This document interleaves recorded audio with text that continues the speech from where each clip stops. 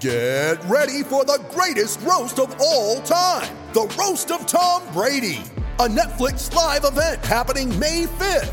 Hosted by Kevin Hart, the 7-time world champion gets his cleats held to the fire by famous friends and frenemies on an unforgettable night where everything is fair game. Tune in on May 5th at 5 p.m. Pacific time for the Roast of Tom Brady, live only on Netflix.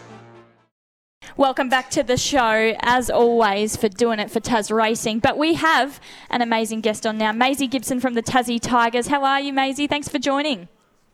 Hello, thank you for having me. I'm good, thanks.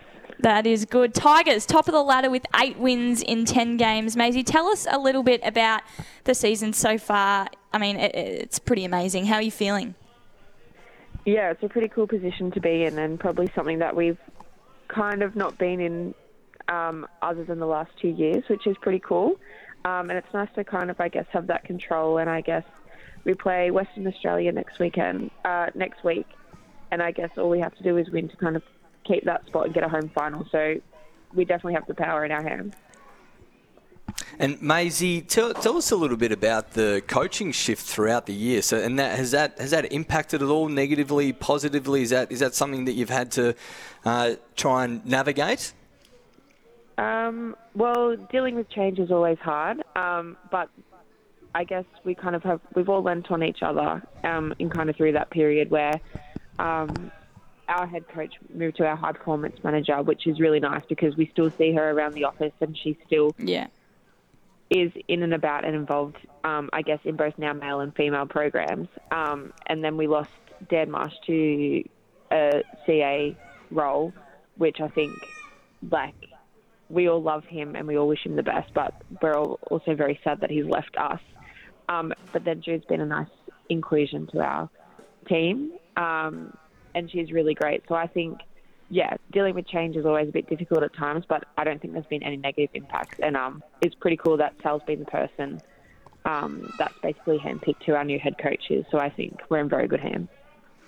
Maisie, beat South Australia twice this week, 6 wickets on Monday and Wednesday. You took 1 from 32. How was that game and how was the energy amongst the group there? Imagine it was a pretty good week for you, really.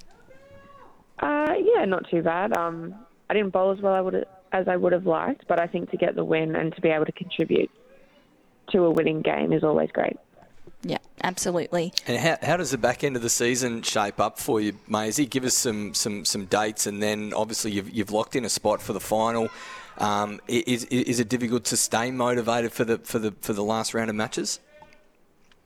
Definitely not, because I think if we win the 2 games, we get a home final again. And I think, especially after last year and winning at home, I think we're all motivated to be able to do that again because we know we play at Blunston well. So we play next Tuesday and Thursday against Western Australia, and then the final will be on the 25th. Yeah. And then that's just dependent where. So South Australia and Queensland are in 2nd and 3rd, and they play each other next week. So I guess all we have to do is win, which is what we can control, and then we'll see kind of like the other results. Yeah, absolutely. Well, Maisie, we're so excited to see how you go next week. We'll be cheering you on, hoping for another home game at Blunston so we can get down and see you. Thank you so much for joining the show, and we're wishing you the very best of luck for the rest of the season. You're absolutely killing it so far, so we hope that momentum follows you into next week. Thank you. Thank you for having me. Thank you, Maisie. We'll be back after this break.